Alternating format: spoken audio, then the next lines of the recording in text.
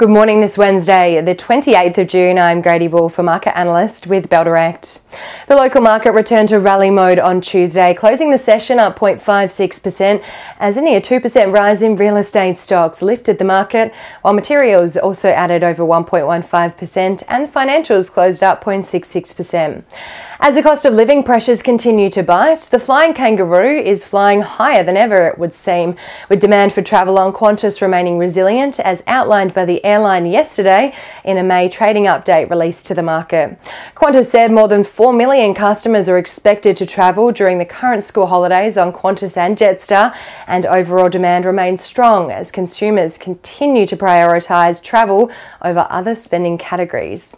Bega Cheese shares dipped on Tuesday after the dairy producer also released a trading update outlining that falling supply of Australian milk means it expects prices of milk to rise again in FY24, meaning Bega, as one of the largest buyers of farmgate milk in Australia, expects to report an impairment in the value of its billed dairy business between $180 to $280 million, with a clearer final figure expected when Bega receives the audited result for FY23 and will update the market when they have more clarity.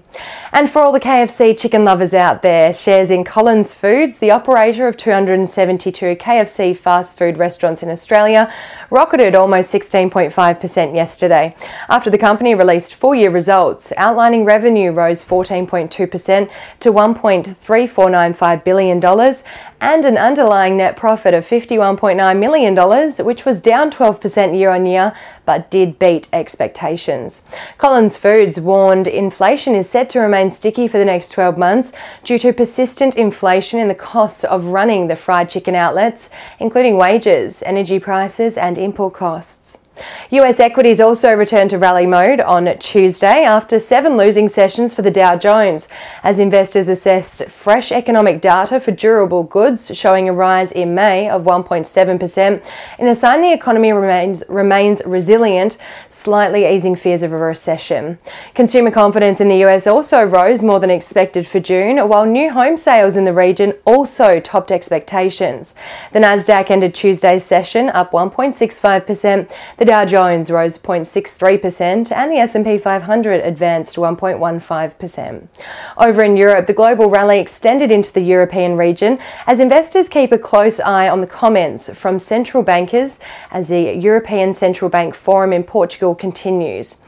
A higher for longer message was passed by some central bank officials at the ECB conference as inflation remains sticky and too high across the region.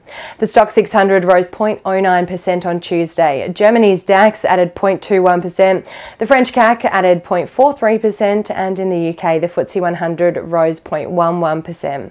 On the commodities front this morning, oil is trading 2.76% lower at $67.47 a barrel as central global growth rate concerns offset upside momentum from Saudi Arabia's production cuts that come into effect next week. Gold is trading 0.45% lower this morning at $1,914 an ounce, and iron ore is down 1.75% at $112.5 a tonne. One Aussie dollar is buying 67 US cents at 96.33 Japanese yen, 52.63 British pence, and 1 New Zealand dollar and 8 cents.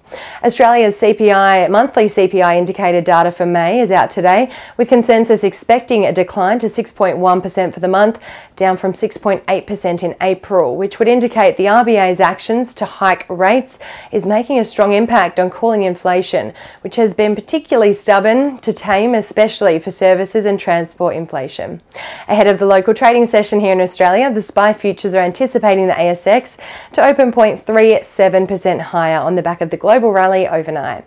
And now let's dive into some trading ideas for your consideration today.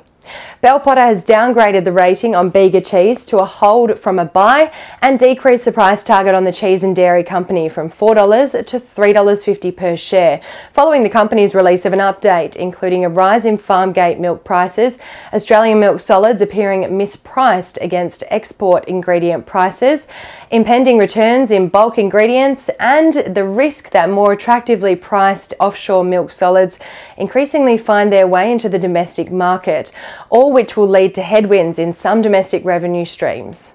And Bell Potter has increased the price target on De Grey mining from $1.83 to $1.93 and maintained a speculative buy rating on the gold miner after the company released an updated mineral resource estimate for its 100% owned Mallina Gold Project, with the resource now standing at 278 million tonnes at 1.3 grams per tonne of gold for 11.7 million ounces contained, representing a 10% increase in contained ounces from the prior Mallina Gold Project mineral resource estimate.